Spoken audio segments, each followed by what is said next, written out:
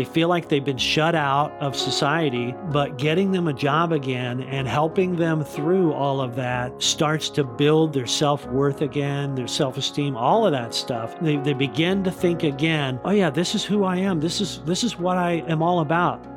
You're listening to the Mental Health Download from the nonprofit Mental Health Association Oklahoma. I'm Matt Gleason. On today's episode, our guest is Rob Harmon of the association's A Better Way program, which is aimed at reducing panhandling in Tulsa. But Rob's fans probably know him better as graphic novelist Robert Soule. Today, we're going to talk to Rob about his upcoming graphic novel signing set for 2 to 3 p.m. Tuesday, March 10th. At the association's Coffee First kiosk, and that is located in the Legacy Plaza Conference Center's lobby, which is in the East Tower of Legacy Plaza, found at 5330 East 31st Street in Tulsa. So Rob's graphic novel is titled Ruined My Rhythm. It's a 4-volume graphic novel that takes place here in Tulsa. It touches on issues such as homelessness, suicide awareness, and addiction. It is illustrated by 19-year-old Luna Cooper. When the main character, Maria, a sketch artist whose drawings may or may not be causing things to happen, loses her mother, Maria comes to Tulsa in search of her father. I know you're going to love this story. Okay, so let's get started. The Mental Health Download starts now.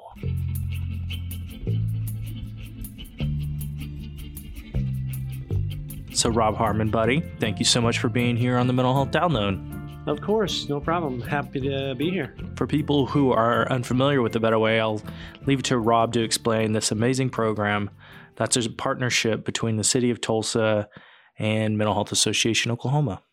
Yeah, so Mental Health Association Oklahoma for a very long time has had all their efforts aimed towards people experiencing homelessness and part of that population plenty of times are people who are panhandling. And so the mayor had in mind to see what Tulsa could do in partnership with organizations like the Mental Health Association to figure out how to help panhandlers get off the streets, get back to work, things like that, figure out what their issues are in order to help them not feel like that's their only option. And so they were all wanting to go to Albuquerque where the original kind of program like this started. And so they went out there, they came back, were completely convinced that the same kind of program, obviously altered to Tulsa since the cities are not the same, but, figuring out a way to reach out to panhandlers, give them an opportunity to earn some cash, serving the community by maybe cleaning up parks, things like that,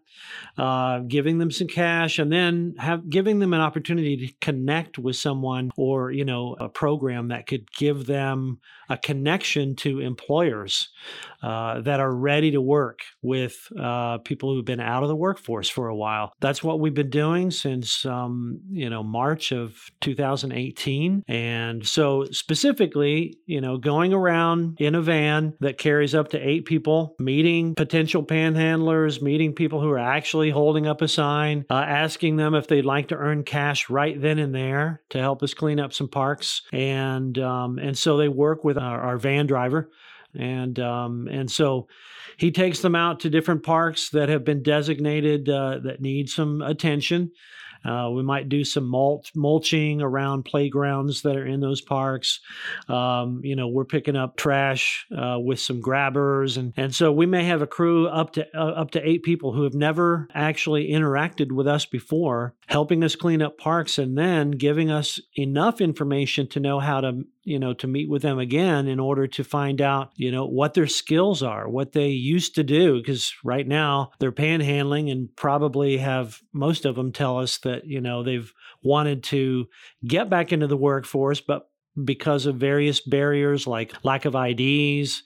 Obviously, if many of them are homeless, they are living in a shelter or staying in a tent somewhere, making it very difficult to go to interviews, things like that. So we meet with them, figure out what their barriers are, and then really, honestly, what it all comes down to is inspiring hope. So, we will encourage them that, hey, listen, people just like you have had amazing careers in the past, have lost hope because it's difficult to get back into the workforce sometimes, have sat down with us, have hashed through some things, figured out some things, how we can, connect you with a business owner. They've gotten jobs the next day. And we're not talking about day labor necessarily. We're talking about jobs where the employer is ready to work with this person, pay them a decent wage, give them full-time benefits, things like that. So it's been pretty amazing.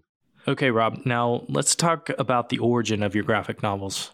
Yeah, my wife, she and I were at the 2015 Wizard World Comic Con, and I'd never been to anything like that before. I've been writing a long time, but I've never really been a part of any kind of pop culture, groups, or I've never been to any one of those conventions before. I read one comic book growing up, and that was a Doctor Who comic book. So, I would go to a comic book store and there'd be Doctor Strange. I'd be like, I don't know who this Doctor Strange is. Where's Doctor Who? So, that was my only connection at all with any kind of Comic-Con. But, I've written short stories. I've written some screenplays. In my younger years, I was in a few independent films in Texas that were filmed in Texas. And, I've always kind of done a little bit of acting. But I wrote this screenplay that, was supposed to be about a teenage sketch artist. And when I ran into Luna and Maya Cooper, who were doing their own comic book by that time, like 3 years, they were 15 years old at this convention. They had their own table. They were showing everybody their impressive artwork. They were doing commissions. They were selling their comic book. And when I stood there talking to them, my wife and I kind of looked at each other and blown away by their artwork. And then the story that I'd written came to my mind, and I thought, you know what? Luna is Latina, and this story is about a Latina sketch artist, a teenager. And, for a while I felt like, I don't know why I was drawn to write about this character, but I felt as time went by, I kind of felt like I would be appropriating a culture. I'm not Latino, but Luna and Maya, they are. And so the next day I brought them a flash drive of that contained the story that I had written. And I said, if you like the story, if you first of all have the time to read it, I'd love to see if maybe we could work on it. And I didn't hear from them for about a month, but about a month later, I heard from Luna and actually heard from her mom. They both read it and enjoyed it. So my wife and I went up to meet their family in Springfield, Missouri. They've got 6 girls in their family. They're all amazing artists. Really and truly exceptional artists. And so 3 months after I met Luna, we signed a contract that basically said how much I would be paying her to do the illustrations and all of the deadlines and everything. And we started on volume 1, and that came out in 2016. And so I went from 2015 visiting my first Comic-Con to 2016 actually having my own table and selling volume 1 of Ruin My Rhythm, which is a story set in Tulsa about a teenage sketch artist whose drawings may or may not be causing things to happen. And there's all kinds of locations in Tulsa that you would see throughout the book. And since then, we've come out with volume 2, 3, and 4. And volume 4 is actually the last volume. The story is complete. And so, the bulk of the story takes place in Tulsa, which I moved away from Tulsa when I was younger and never thought I would move back to Tulsa. But when I moved back here, I realized, this is my hometown and there's so many amazing things about Tulsa. There's so many amazing people. And so to set this story in Tulsa means a lot to me. But I think in my my connection with the Mental Health Association and with other agencies that I've been able to have the pleasure to work for and work with, there's a special place in my heart for people experiencing homelessness, people with mental health issues. And so this book really is geared towards helping, people that are in that same position or who have experienced similar things to really see some hope, come out of this story. Can you give us some examples of something that happens in the book related to homelessness? Yeah. So Maria is the main character, and when her mother dies, she is in foster care in Springfield, Missouri, and she's really not even begun to grieve over losing her mother. And she has no other family members, so she's in a foster home. And she, the book doesn't go into great detail, but she's been through a few different foster homes. She has a very heated discussion with one of her high school counselors about her attendance. And when she leaves the room, she decides, you know what, I'm going to go try to find my dad, who she thinks may be in Tulsa, Oklahoma. So she steals from her foster family in order to buy a bus ticket to get to Tulsa, Oklahoma. And when she gets to Tulsa, she gets her backpack stolen, which had the remaining money. And she then is trying to figure out, well, where am I going to stay? So one of the first places she stays is in Centennial Park, and right there in Tulsa on 6th and Peoria, about there. And so, then she's trying to stay in an abandoned building. The cops come. She barely escapes, the cops, the police are trying to get her to leave. So she's on a day-to-day basis trying to figure out, how can she find her dad, but also, where's she going to stay? And so, that's maybe one example there. Without giving too much of the story away, Rob, explain how suicide plays into the story. The idea of QPR, which is question, persuade, and refer, is sort of an introduction to a really good way to look at suicide awareness, suicide prevention, because anybody who has contemplated suicide typically has some things that you can notice. They may not necessarily do all of the things that they're normally doing. They may sometimes give away things because they're seriously thinking that that's the only choice that they have. But there's a number of things you can notice, of course, if someone around you may be thinking about that. But I think what is important is to ask the question, are you thinking of committing suicide? Are you thinking of doing something like that? And that's a difficult, awkward question. But if you think about the number of people every day that actually attempt suicide, it's important for us to be willing to ask that question. So at the end of volume 4, we don't necessarily use everything that's involved with QPR, but we do certainly use the very same principles to just introduce the idea of, hey, listen, if you think that someone is considering suicide, if they show signs that maybe they're thinking about that, ask the question, and ask it, sincerely, ask it with, directly, and then of course be willing to help them, pursue help. And so, call the nationwide number, call a local number for the crisis center, in order to, and do it with them, even if they're uncomfortable, really, persuade them in order to help them take the steps. Because most people that you ask, if they actually were thinking that, they are relieved that someone has opened up dialogue, because,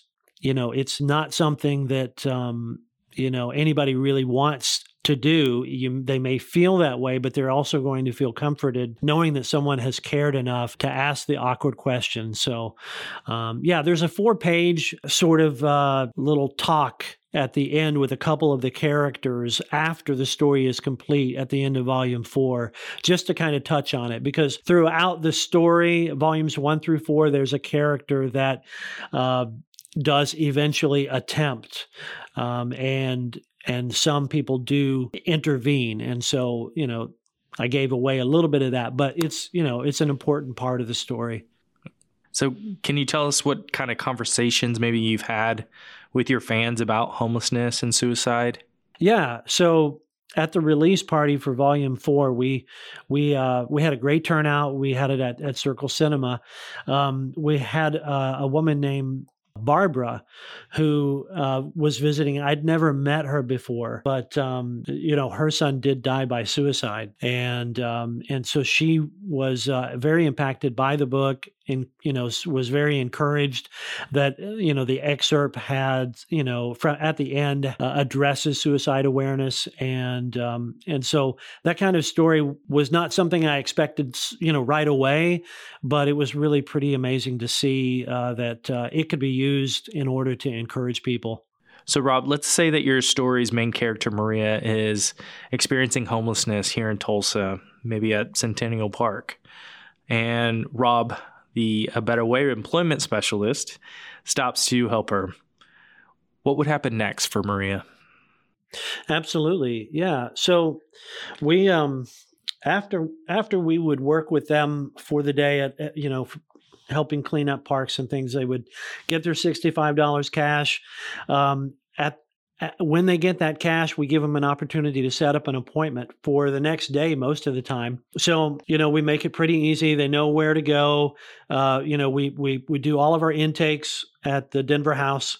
And so, if Maria comes back the next morning at 9:00 in the morning, our program coordinator will make sure that she asks her all of the things like, what are you struggling with in terms of your basic needs? This kind of thing. Are you staying in a shelter? Are you staying on the street? What's going on there? And then, of course, I would do a career profile where, if Maria is interested in a job, I'd be able to find out what she likes, what she doesn't like to do for, job, what her skills are, maybe what her interests are that maybe she's never had an opportunity to, work here or work there. And then, of course, by that time, Lisa, our program coordinator, would be able to kind of maybe connect her with filling out an application for Walker Hall, which is a great place for young people to go stay if there's a vacancy, if they qualify, or we might suggest maybe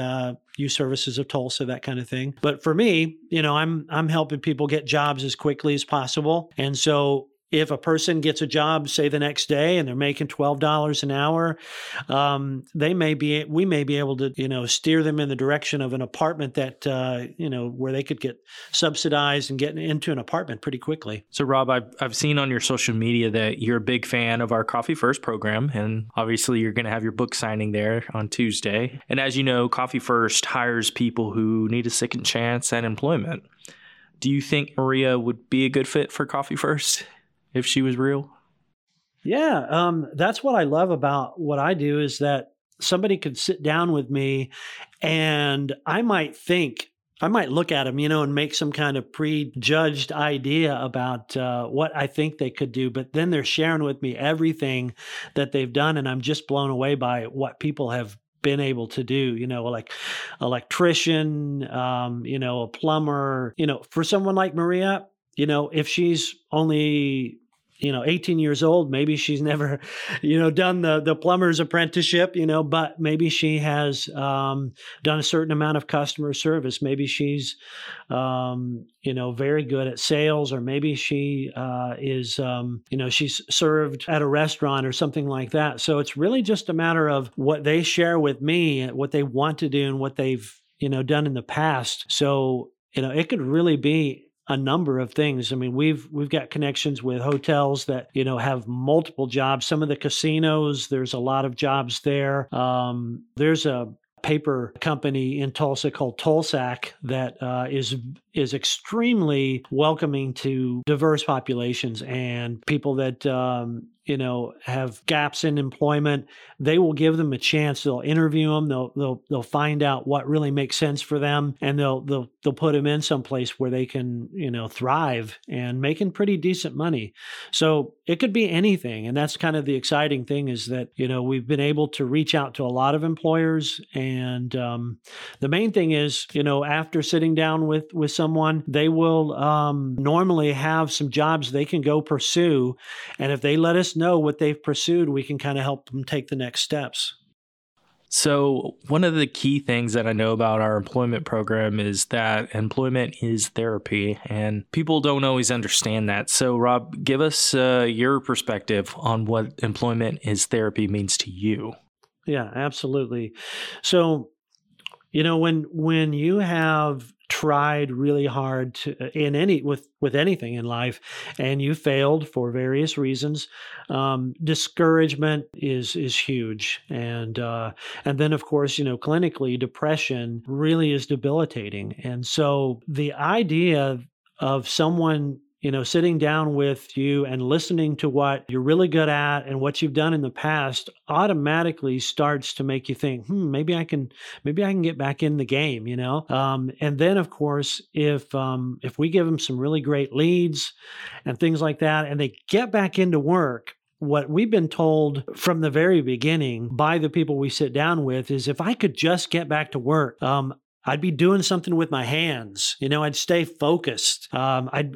My mind wouldn't be, going a million miles, in this direction or that direction. I could do something I enjoy doing and get paid for it and have that self-worth that, I haven't had for so long. And we see it, when a person starts to work, you hear it in their voice. The next time you talk to them, they're like, yeah, everything's going great. They call me the beast, those kind of things. And they are just night and day different. And so, of course, this is affecting people in different ways, but we do see a lot how it is a form of therapy, a form of treatment where the person is feeling aimless, because they don't know what to do with their life. They feel like they've been shut out of society, but getting them a job again and helping them through all of that starts to build their self-worth again, their self-esteem, all of that stuff. They begin to think again, oh yeah, this is who I am. This is what I am all about. And, I'm still able to give to society. And so it is huge. People who may have issues with drinking, may have issues with drugs, numbers of things like that,